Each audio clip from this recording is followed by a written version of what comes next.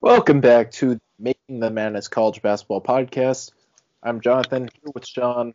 We had a huge weekend of games, really good slate of games pretty much all throughout.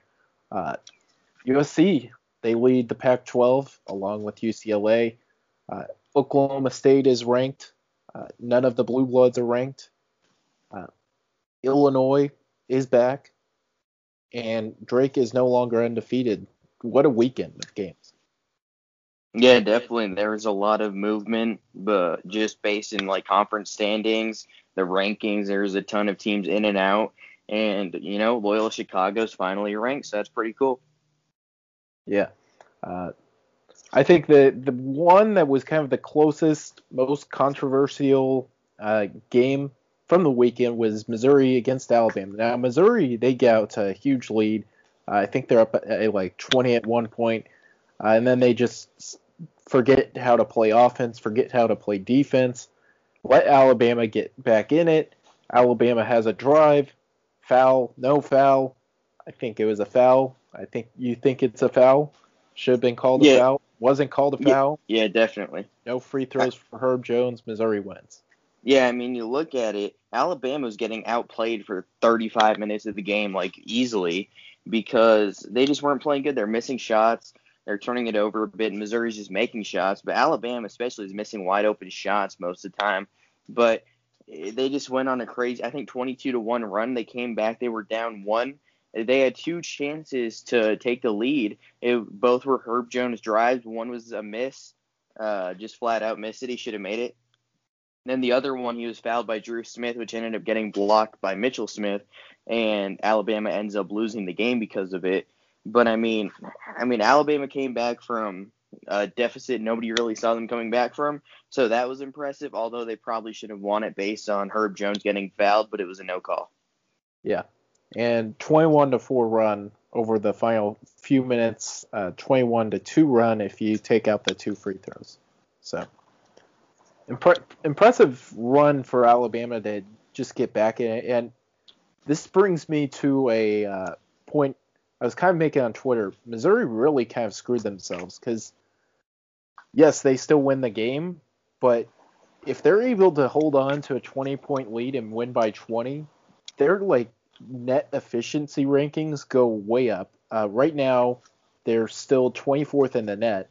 If you beat Alabama by 20, let's say, they're probably like right there. They're probably like 13th, 14th, 15th, like somewhere in the mid-teens where you're like in reasonable consideration for a one seed. Uh, just not a good finish to the game. Even though they win, pick up a signature win, I do think that could come back to bite them here a little while down the road. Yeah, definitely. I mean, Missouri's still a team the jury's still out on, I feel like. They're a good team, but I still have questions when they're not hitting shots consistently. They're a really different team. Their defense has kind of faltered throughout the last month or so. I think they're a team that can definitely like make a Sweet 16 run, but their ceiling is extremely limited. Yeah, I think they're a team that could make a like Sweet 16, maybe even Elite Eight run, but they could also like if they're 3 seed, I could easily see them losing to like uh, UC Irvine or Belmont or someone like that. Winthrop. Winthrop might be seeded too high for them to lose at the 3 seed, but they might They'll collapse. lose at Cal State Santa Barbara. UCSB, Ja'Cory McLaughlin, Amadou So just going to walk in there and destroy the Missouri Tigers. I'm in. Yeah, they're not a team I have a ton of confidence in right now. Uh, they have some great wins. They also have some questionable losses. And they should have lost Miss, to Bradley. yeah, Bradley's terrible. I mean, they won, I think, 54-53 or something like that. Jeremiah Tillman drives and gets fouled. They were down two, drives and gets fouled with like .1 left. Makes the layup and makes a free throw. He's like a 41% foul shooter. So the odds of him making that weren't super high. But they got outplayed by Bradley, who's terrible this season. Missouri should have beat Bradley pretty handily. yeah. And the Mississippi State and less so the Auburn, but I think that Mississippi State performance wasn't great. But here they are. They've now beaten Tennessee on the road. They now beat Alabama. They they beat Oregon earlier in the year. I think it was a neutral court game, right? Yeah, it was a neutral court game. Yeah, Oregon's Right. first game of the year. Yeah. Which I guess that win's not looking as hot right now as it probably did earlier. I think Oregon's dropped out of the top 50 in the net. At Wichita State's a really good win. So they have some really quality wins to their resume. I still don't know if I trust them, especially after watching those final 6 minutes, but credit to them for holding on and winning. Whether you think it's a foul or not, Missouri wins. Yeah, very true. Meanwhile, Oklahoma State, they beat Texas. I thought this was a kind of notable one. Oklahoma State is now officially ranked. I've been on the Good. Oklahoma State should be ranked bandwagon. They're finally ranked. So we got them there. We got Rutgers back in the top 25. We got Loyola Chicago in the top 25. Love to see it. You'll love to see it. But good win for Oklahoma State. Cade Cunningham played terribly. Fran Fraschilla was saying he was not the best Cunningham on the court because he was saying Brock Cunningham was. But the best player was Caleb Boone, 22 points, 15 rebounds. Really good performance from him. They get the signature win there. Yeah, definitely. I mean, that was a really close game. Cade Cunningham did struggle, obviously. I think he was like 6 for 23 from the floor, but he still ended up with like 20 points, played good defense. He missed that bunny on the steal, where they easily could have won it right there on the inbound by Texas on their own side of the floor. But when it came down to it, he hit that 3 to tie it in regulation and then hit the dagger 3 in OT. He just made big plays. He made big plays at the right time. And Oklahoma State, I tweeted this yesterday, and people were like, oh, they lost to TCU. I'm like, they did. But I do think that Oklahoma State, barring the NCAA doing something stupid and ruling on their case anytime soon, I think they're a team that could make an Elite Eight Final Four run as like a 4 or 5, 6 seed. I think they're that good, and it's more than just Cade Cunningham. Cunningham's great, but they have so many pieces on that team. Mike Boynton's a great coach. I think this is a team that can make a run in March for sure. Yeah. And when it comes to Oklahoma State, I think they've done themselves a great job putting – this is kind of the win. As long as they take care of business, they have 2 games against Kansas State and Iowa State, both at home. Win those, and I think they're going to make the NCAA tournament. Now, obviously, if you win one of those other games, that would obviously help. If, let's say, they beat Kansas tonight, we'll talk about that later. That would obviously help even more, but – they take care of Kansas State and Iowa State, I think they'll be in the NCAA tournament. I can't wait to watch them. And hopefully, I mean, you can't trust the NCAA to do themselves any favors, but they would be extremely, like, miraculously stupid if they decided to ban the team with the number 1 prospect in the country from the NCAA tournament. Yeah, just here's what you do, NCAA. You say, we're scheduled to get to this, February 15th. How about move it back 3 months? March 30th, we'll rule on this. Oh, they end up held. They're ineligible next year. Oh, darn. We missed getting them out of this year's NCAA tournament. How dare Or just accept their appeal and don't ban them anytime. That works for me, too. But just make sure Cade plays in this one, please. Yeah, just don't do anything. You don't have to do anything, NCAA. And Mike Boynton, by the way, he's such a good coach and just such a good dude. I mean, you see that post-game video, how he talks to the team. There's a reason that Cade went there other than his brother. He said the main reason he went there is because of his relationship with Mike Boynton. He recruited him since he was a freshman in high school.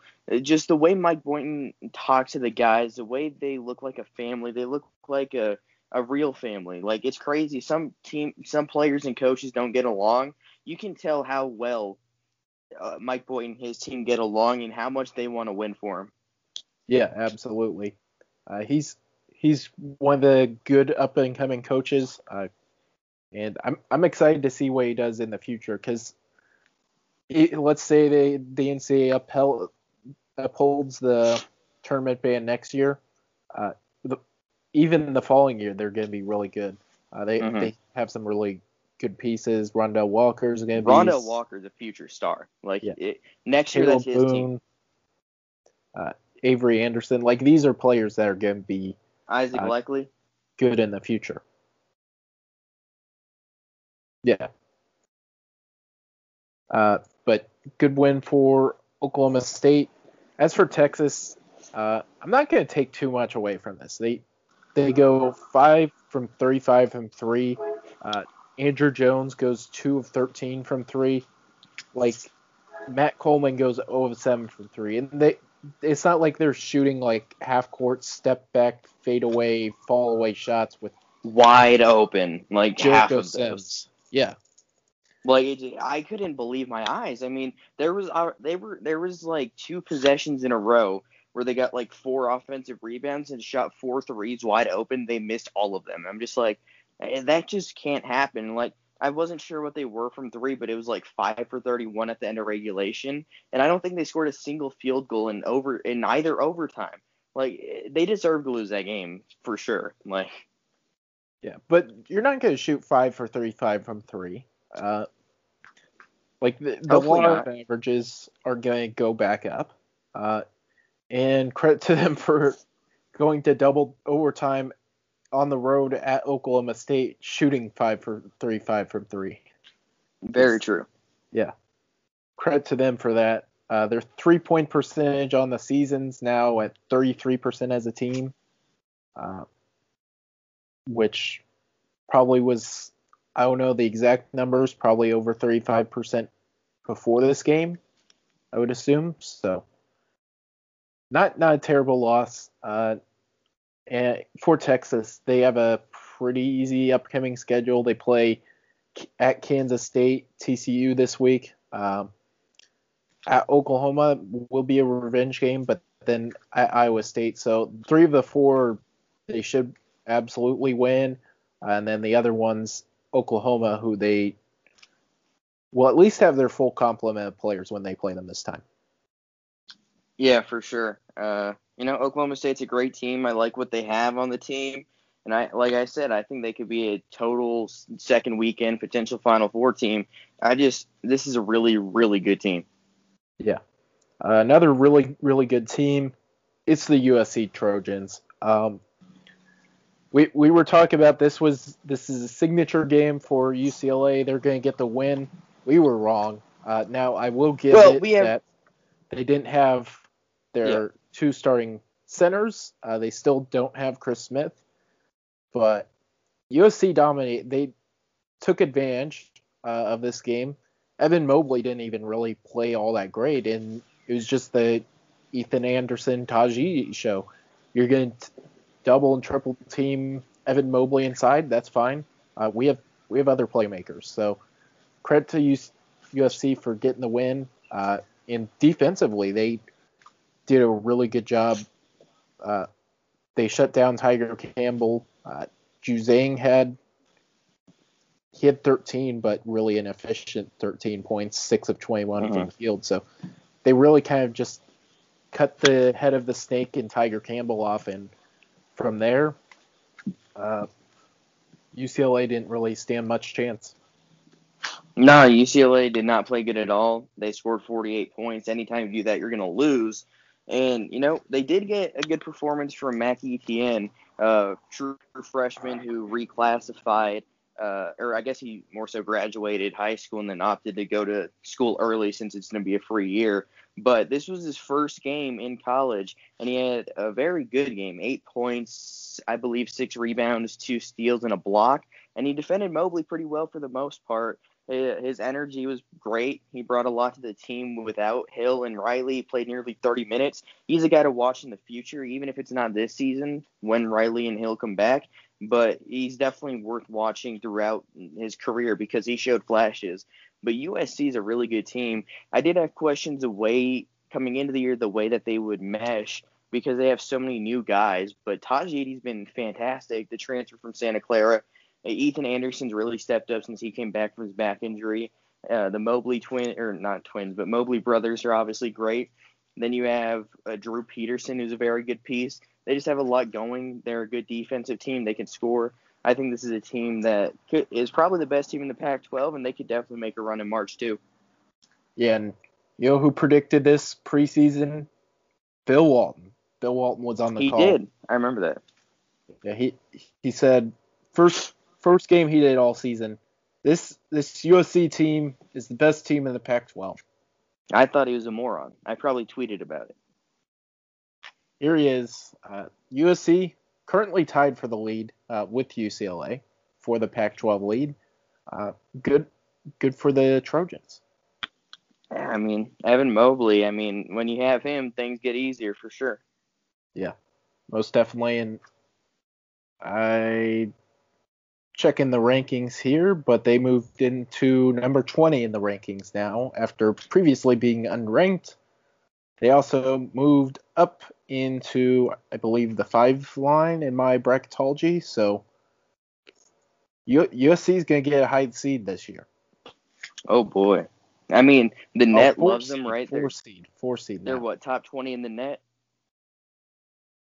I know they're like 15th in KenPom. 15th. I think they're 15th in KenPom, too. People like to say the Pac-12 doesn't have a great team. USC is a great team. USC is the Pac-12's greatest team. There we go. Bet they'd be the best team in the ACC also. We have people that would not agree with that take. Yeah, there's a lot of people. The Pac-12 bias is very high these days. But would they be a top 5 team in the Big 12? Because the Big 12 also has West Virginia, who beat Kansas by the score 91-79. Kansas is outside the top 25 for the first time since 2009, I believe. Miles McBuckets was just putting on a show. He's like guarded, step back three, didn't matter. Like he was making everything. He was in a groove. Todd Sherman was in a groove. They made some there were some good contested shots and they just made them. Credit to West Virginia making tough shots and they get the good victory over Kansas. Yeah, definitely. I don't know what to think about Kansas at this point. I just think they're lacking talent. This is one of the least talented Kansas squads probably ever. There's players on the team like Abaji's good. Jalen Wilson, when he's going, is good. David McCormick can be good. They just don't have that guy, and I think that's going to be an issue for the Jayhawks down the season. They're probably going to be a 4 or 5 seed, if I had to guess, and I think they could be upset in the first round. Yeah, most definitely. But for West Virginia, I think for them to get this type of they didn't play great defensively, but to allow 79 points, but still, this is a team they put up 91 against a pretty good Kansas defense. They put up 88 against Texas Tech a couple weeks ago. This offense is totally transformed into being one of the best offenses in the Big 12, and I think a large part of it needs to be on the shoulders of Bob Huggins deciding to go for round 1 with Culver, and then Miles McBride, Taj Sherman becoming elite shot makers. Sean McNeil has had his games in the past, didn't have too big of a performance in this one, but those are pieces that are starting to really play well together, and West Virginia is playing outstanding. Yeah, definitely. West Virginia is not a team, and I think this team looks better without Oscar Tshiebwe because they just have more shooting on the floor. They have more ability to stretch the floor. It's not so congested inside because that Tshiebwe and Culver are going to be occupying the paint. They can actually stretch the floor more with McNeil. They can have Sherman. They can have McBride. And they could have Matthews even sit on the perimeter a bit. He's not a great shooter, but he can knock him down. There's just more offensive flow without Tshiebwe. And I think Tshiebwe is a great player. I think he would still make this team very good. But I think just the way today's game is transformed, I think that having less bigs is better. Yeah, most definitely. unless your name is North Carolina and you're playing against Duke, because North Carolina, they beat Duke 91-87. Caleb Love had the breakout game. We're kind of like waiting for it. I was saying he's looking better as the season goes along. Like he looked terrible to start the year, but he just kept looking better. And this is the game, signature game, 25 points, 7 assists, beats Duke and Cameron Indoor. Yeah, there's no Cameron crazies. Yeah, Duke is terrible this year, but a really big win. I think that one puts North Carolina firmly in the NCAA tournament field and Duke back on the NIT bubble.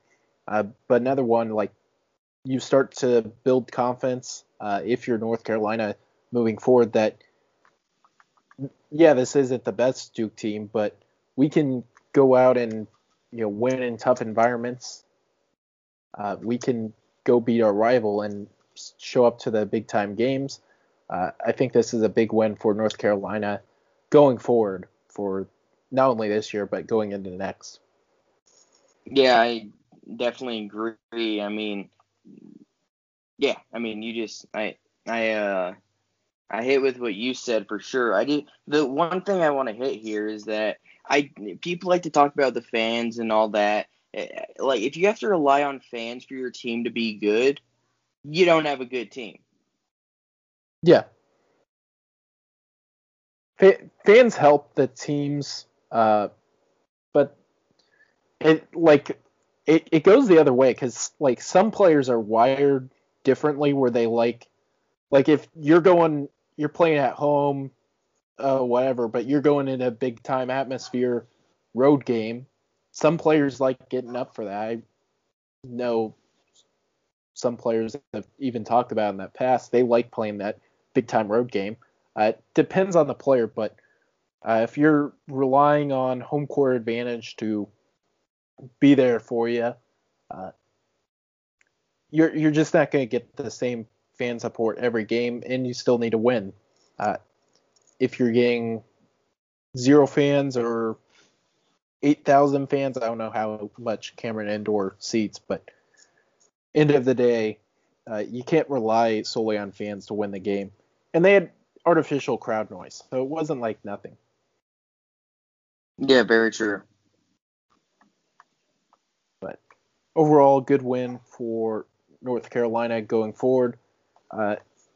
Another one of the traditional powerhouses, Indiana, they beat Iowa 67-65. Armaan Franklin hits the game-winning jumper. Was wide open. Terrible defense once again by Iowa. Who could have seen that coming? Fran McCaffery once again goes off on a reporter named Mark Emmert. Not the terrible one that runs the NCAA, but a different Mark Emmert. I didn't know there was another one until I heard this story. That is quite remarkable there. Yeah. Fran was asked, why did you sit Luka Garza for the final 12 minutes of the first half? He was not pleased with the question. Reasonable question. You benched the best player in the sport for nearly the entire half. You're just asking to lose. Yeah. And then the other thing, too, is like in the second half, he plays all 20 minutes. He fouls 0 times. Like, I can see, okay, he picks up 2 cheap ones in the first 8 minutes. We'll bench him for the next 4 minutes, right? But, like, one thing, too, is that takes the player out of rhythm offensively because you're not on the court for 12 minutes. You're taken out of the court offensively. I think, like, a lot of smart coaches will play them like 2-minute spurts here, 2-minute spurts here, to where like you're not risking the player picking up his third, but you're still letting him stay within the rhythm of the game. Garza wasn't really able to stay in the rhythm of the game. Struggled a little bit for early in the second half, picked up late, but ultimately not the best Luka Garza game. Yeah, and Garza just didn't look comfortable till nearly the end of the game, and most of that is probably because he was sitting on the bench for most of the first half. Like, it just doesn't make sense unless he has 3 or 4 fouls in the first half. Then bench him if he has 4 fouls, maybe 3. If you're benching him with 2 fouls, you're asking to lose. I mean, I just don't get what Fran McCaffrey was thinking. I think this year's really exposing how bad of a coach he actually is. Yeah, and part of the thing too is like they're still without C.J. Frederick, who's an elite shooter. So Yeah, that like matters, but yeah, but at the end of the day, you still have Bohannon, you still have Wieskamp. Frederick, I think he'll be back at some point. When he's back, Iowa will have 3 lights out shooters, but like you still need to win these type of games even without CJ Frederick on the court, and they failed to get it done. The defense was not great on that last possession. Really good play to get Armaan Franklin an open jumper for the win, and Indiana, they're now 10-8. They're above the Archie Miller rule. They play at Northwestern this week. That's going to be a huge game for them. Because very true. if they win that game, now you're 11-8. Now they're in a pretty good position going down the home stretch to get in the tournament. But they lose that game, I think this Northwestern game is going to be absolutely critical for them making the NCAA tournament. Northwestern's lost like what 9 straight. Yes, You can't lose to Northwestern. Can't happen. and you definitely can't get swept by them. You can't do that. No, I mean Northwestern. Looking back at that Michigan State Northwestern game, I feel like we learned more about Michigan State than we learned about Northwestern in that game. Yeah, and credit Northwestern. They won their first 3 Big Ten games. That's great. Northwestern, they are who we thought they were. Yep.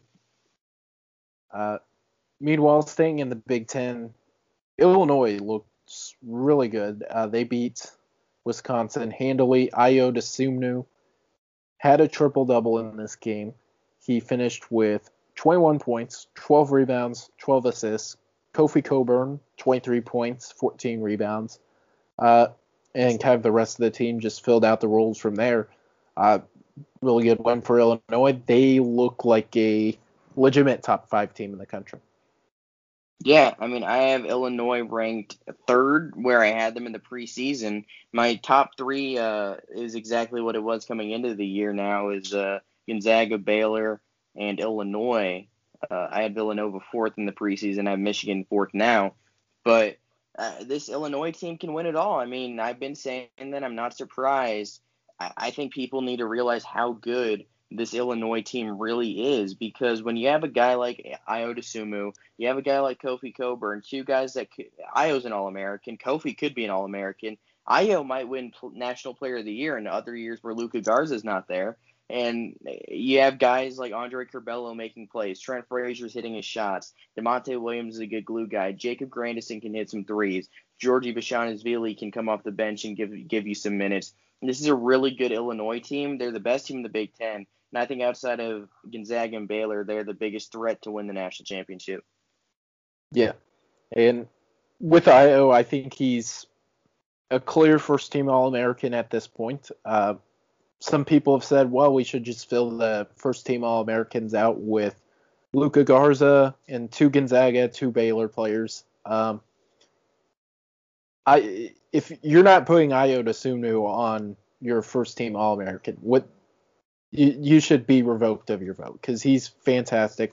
Whether you vote for him National Player of the Year, that's different, but he should be a first-team All-American. Absolutely. And then for the rest of the team, they have Cockburn, who's I don't think is an All-American, but he's a fantastic center. He's 7-foot dunk machine. Great rebounder, great interior scorer. Like, he's fantastic. And then they just have guys who know their roles. Trent Frazier, he's just going to play his role. He's if he gets hot, that he's going to, keep shooting. But if he's not hot, he's just going to pass the ball, move the ball along. Like Grandison, Miller, Curbelo, Bashanatsvili, DeMonte Williams, like all those players kind of know their roles, and that's what makes Illinois a really tough matchup, because you have a team that's starting to figure out what their identity is, and they're playing well using their identity. Yeah, for sure. And talking about Wisconsin here, I feel like this is another game where they just got out-athleted. Like, they just don't have the athleticism to compete with teams like Illinois. Yeah, I agree. I think they're coming into the year, I was kind of high on them because they were like running it back. I thought Micah Potter would take a step forward, which he has, but they kind of are what they are, a bunch of old players. They play good basketball, but at the end of the day, they're not going to be contending for a national championship. They're just outclassed whenever they go against someone that's better than them and good enough to beat everyone else. Yeah, definitely. I mean, I do like Micah Potter a lot, as people probably know listening to this. I'm a big fan. Nate Reavers has not been good this year, by the way. No. That's one of the biggest issues. Yeah, that's part of it. He's not been great. Two more here. One, head out to the Mountain West. Nevada, they beat Boise State twice this weekend. First 74-72. Boise had a shot to win the game. Hit every single part of the rim, goes out. Boise then again loses 73-62. Now, Nevada's not a bad team per se, but losing two games to Nevada, like I think they could, if they lose one, oh well, forget about it. But these are now two quadrant 2 losses. Not great. They do have the wins at BYU, at Colorado State, but for Boise State, they've kind of dug themselves a path to where they need to start. I think they need to finish at least 4-2 to finish the year to make the NCAA tournament at this point. Yeah, definitely. I mean, I'm a big fan of this team overall. Boise State's really talented. Derek Olsen Jr. is a superstar. Then you have guys like Ray J. Dennis. You have Emmanuel Aycott, who's a great defender. You have Abu Kijab, who's a very good player on both ends of the floor. Devonaire Dutrieve, who was eligible midseason just about. He's coming around, and he's going to be a really good player too. Mladen Armouche, he's a pretty decent player. He has to finish shots more. But talking about Nevada, I mean, Grant Sherfield is an absolute monster. He's going to be Mountain West Player of the Year in the Wichita State transfer. He's going to, what an ad he was for Nevada. Then you look at Desmond Cambridge. He's really turned it around. He's more efficient than he was in his 2 seasons playing for Brown. And then you have a couple freshmen like Daniel Foster and Trey Coleman that'll play big roles throughout their career. Warren Washington at a double-double. In Nevada, I tweeted this yesterday, and people are like, "Oh, you're overreacting because of this game." It has nothing to do with this game. In my head, thinking about what rosters could be next year, I don't see a way I have Nevada outside of like the top 10 or 12 going into next year. You look at Grant Sherfield, you look at Desmond Cambridge coming back, you have Trey Coleman, then you had Addison Patterson, a former top 50 recruit, and then you had Will Baker, a former 5-star recruit. They're gonna wreak havoc on the Mountain West next season. Yeah, they'll certainly be very good. For Boise, this upcoming week they have to sweep UNLV for starters. Then they play Utah State at home, and then at San Diego State twice. So that's 6 games left on the schedule. I think if you're able to go 4-2 in that, I think they're on the right side of the bubble. But if they stumble down the stretch, you could go back to this Nevada loss, 2 quadrant 2 losses on the road, back to back. Not bad losses, but kind of the start of what could be the stumbling demise. Yeah, the demise. Yeah, So they need to win these ideally, next 2 games for certain, and then uh, beat Utah State. I'd say even beat them twice just to make sure. If you finish 5-1 on the season, Boise's gonna make the tournament. But need to start picking up some wins. yeah, I mean, ideally you at least split against Nevada. They didn't. That's not great. Where are they in the net now? Let me see here. Because I know they were top 20 before this series, and they were 32nd after the first game. They are 36. now 36. I mean, it's Yeah. not terrible. That has them right above Oklahoma State, right behind Virginia Tech in the mix with teams like VCU, LSU, St. Louis, Seton Hall, Colorado State, Indiana. But they need to start winning more games. I think they can really only afford one more loss, and it can only come to Utah State because they're also probably a tournament team. They lose to UNLV, that would be detrimental to their hopes of making the NCAA tournament as an at-large team. Yeah. Don't lose to UNLV, please. If you're listing Boise State and you want to make the tournament, that would not be a good idea. Yeah, don't want to do that. No. Meanwhile, Drake, they lose to Valparaiso. First loss of the season. They're now 18-1. Yeah, just a tough loss for Drake. They kind of were flirting. First with Missouri State, they let them in the game a couple times. Nearly lost to Illinois State. Nearly lost to Valparaiso the first time. Valparaiso finally catches up to them, picks up the win. Now Drake, they're 18-1 on this season. I think if they can split with Loyola Chicago and take care of the rest of their business, they're in the NCAA tournament. But things become a little bit more tricky if they start to lose outside of that. Yeah, I mean, Valpo really should have had them in the first meeting. They blew the lead, like you said. But in this one, I watched the whole game. It was dominating from start to finish, pretty much. Drake only led once in the entire game at 13-12. They never led again, and they made a run to make it a 10-point game. Roman Penn did that by himself. It was 17 and went to 10, all because of Roman Penn. Then Roman Penn fouls out. That was pretty much the game. And Valpo, they lost a lot. They lost Javon Freeman and Liberty coming into the year. But Matt Lodich is really turning things around. Valpo's going to be a team to watch the next few years in the Valley with Sheldon Edwards, who's a freshman, but he has future star written all over him. But talking about Drake here, they really can only afford one more loss if you think about it, and it's probably to Loyola Chicago. If they lose twice to Loyola Chicago, which is very possible, I think that hurts them, but I don't think it hurts them to the point where they're out of the tournament. But they can't lose to Bradley. They can't lose to anybody else. They can't lose to Northern Iowa this week. They have to beat the teams that they're significantly better than. Absolutely. Take care of Northern Iowa this week, and then we'll talk about it on the next podcast. They have a big upcoming series against Loyola Chicago. Going to be huge for, I think, overall just the Missouri Valley as a whole. To see. It'll be a fun one. Definitely stay tuned to YouTube for that. We'll definitely be doing a video on that. Yeah. Stay tuned for that. Tough loss for them. Need to bounce back, though, against Northern Iowa. Meanwhile, it is time to get into some picks. I'm going to start with some games tonight.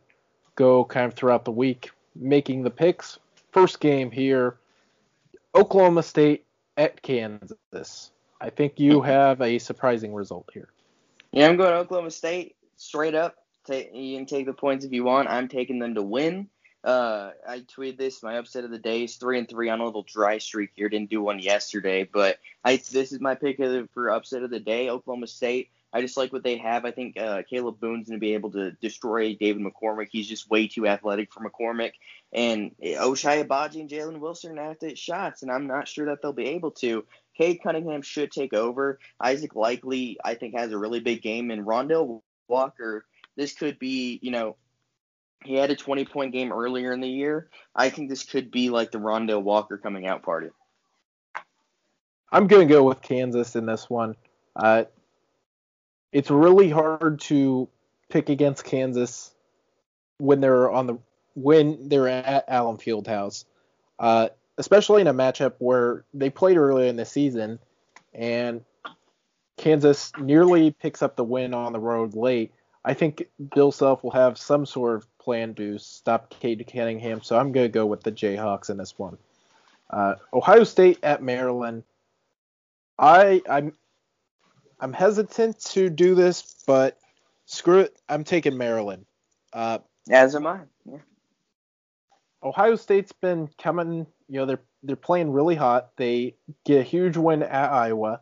This is kind of a letdown spot for Ohio State, and this is a Maryland team. Usually, the teams that beat them just kind of overwhelm them athletically. Like against Wisconsin, tough loss there. Michigan, Hunter Dickinson has just been able to eat them alive.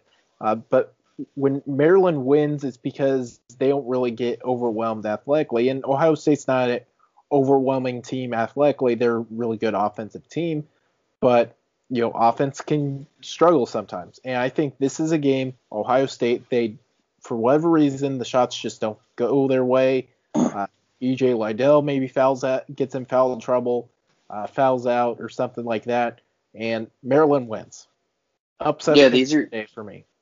I'm going Maryland too. These are two teams that love to shoot the ball from deep, and it's still tough to win on the road in the Big Ten, even without fans. And I think that Maryland is a pretty good team, and they've been able to knock off some good teams. They beat Illinois in Champaign. They won in Madison against Wisconsin.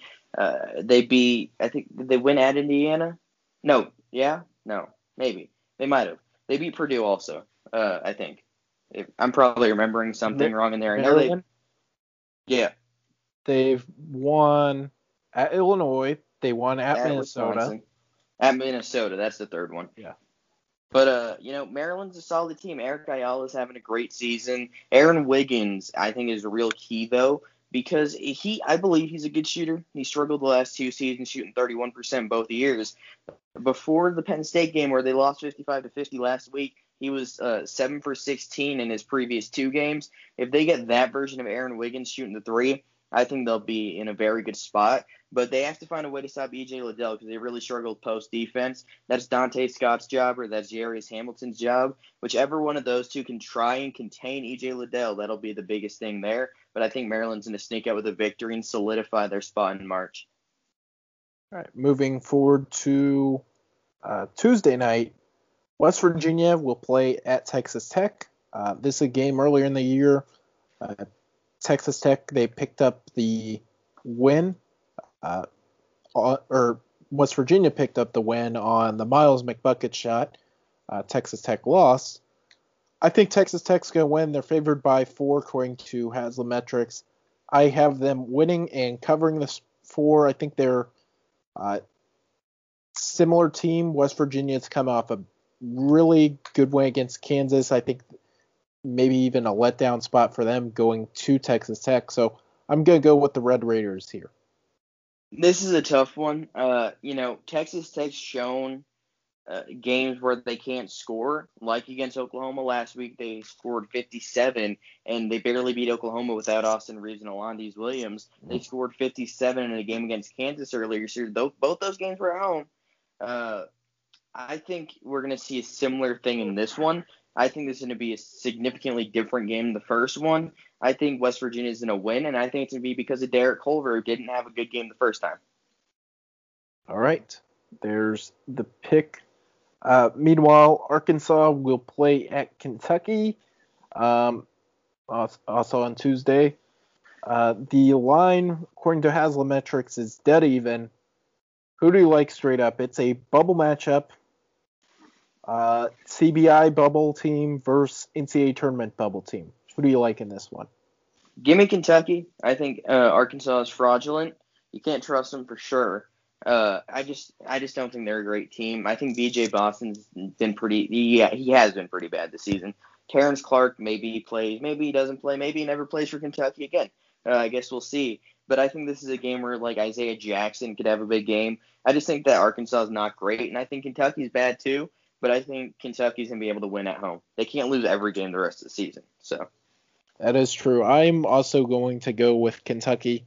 Uh, I I think they're playing much better recently. Yeah, they lost to Tennessee, but they looked good for 30 minutes of that game.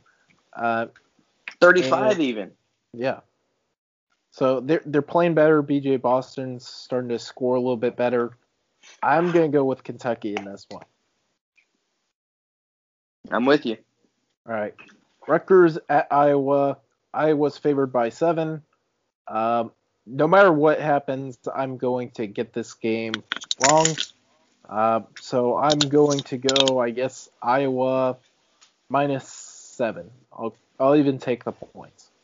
I'll take Rutgers with the points. You're right. I feel like this is one I'm going to get wrong either way. But, I mean, I guess one of us will get it right, I think, right? There's no way. Yeah, I'm taking the Yeah. points with Rutgers. You're taking them with Iowa. I think Rutgers could win the game. I just don't trust this Iowa team. Iowa's bad. I mean, they're not bad, but they're not good. Their defense is terrible. I could probably go find a middle school team that can drop 50 or 60 on them. But they can't score. They can't stop people ever. And I think that Ron Harper Jr. is going to have a big game. Hopefully, Geo Baker has a big game. Jacob Young. I feel like Rutgers has too many offensive weapons. And Rutgers almost beat them the first time before they went on their giant losing streak. Yeah, totally reasonable there. I have no confidence in this pick. Virginia at Georgia Me Tech neither. here. No. Virginia is favored by 5. Now, earlier in the season, they played, and Georgia Tech had a shot to win the game. Didn't go in, obviously. So They led Virginia for most won, of the game, too. Georgia Tech played a great game. This is a time where they can pick up a signature victory against a Virginia team that ranks really high in pretty much all the metrics. Do you like the Yellow Jackets to pick up a signature win here? I think I do. I mean, I like this Virginia team a lot, but Jose Alvarado, I mean, what a season he's having. I think if Georgia Tech keeps winning games, he might not only be ACC Player of the Year, but he could be an All-American. I mean, he's having an unbelievable season. 17.6 a game, 3.7 boards, 4.4 assists, 3.1 steals. He's shooting 53% from the field and 43% from deep. He's sneakily having one of the best seasons in the country this year. I think that Georgia Tech's going to be able to win this one just because of the guard duo of Jose Alvarado and Mike DuVoe. Kihei Clark's fine. He struggles a lot sometimes, but I just think top to bottom, just with guard plays, what wins you games in college basketball, give me Georgia Tech. I'm going to go with Georgia Tech to cover the spread, but lose.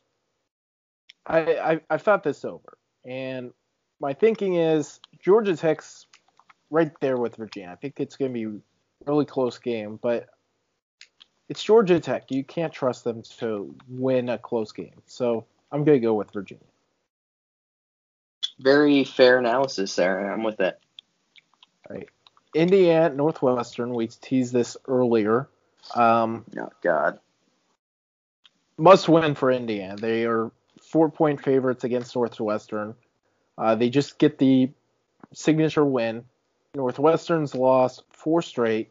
They were pretty close, though, against Purdue on the road. They're pretty close against Rutgers. I'm going to go with Northwestern to win. Whoa.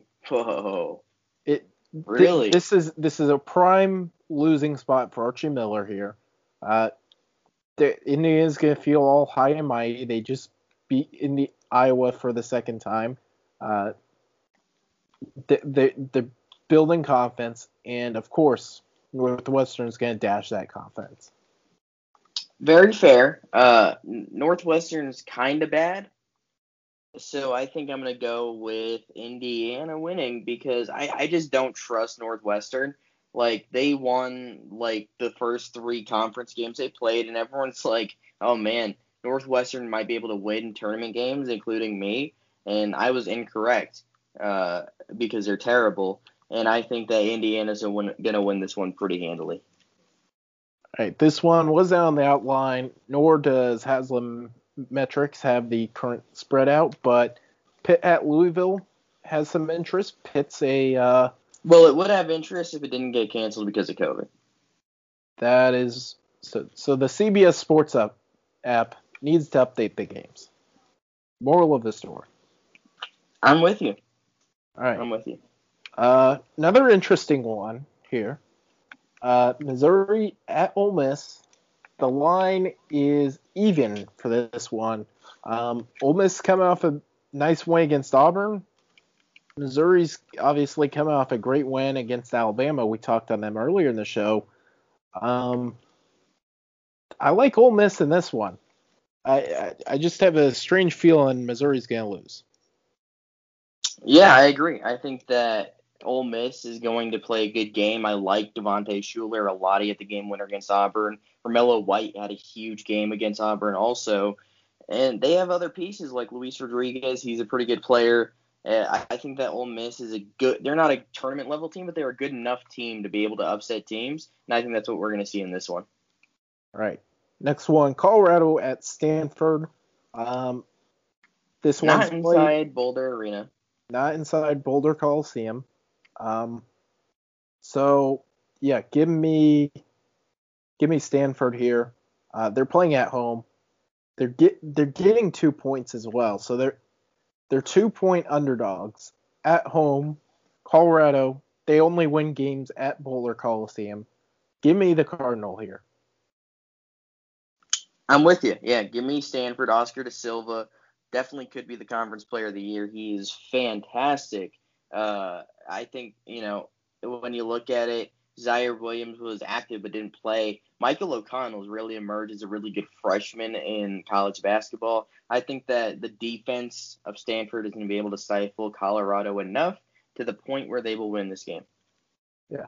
And Stanford, they need this win. I think if they can sweep this Colorado-Utah stretch, as long as they don't do anything dumb like lose to Washington State or Washington, I think they're in the NCAA tournament. That would be great. Let's get the conference of champions, a lot of teams in the tournament. I am with that all the way. All right. Last one, Purdue at Minnesota. Minnesota's 1-point underdogs, according to Eric Haslam at Haslametrics. That makes no sense to me. It's what's the game? Minnesota's playing who again? Purdue will play at Minnesota. Well, it's in the barn. Yeah. That's the thing. Are you saying it should be more than 1 point? Oh, absolutely. Yeah. The barn's like a 15-point swing. I'll take barn Minnesota all day. Yeah.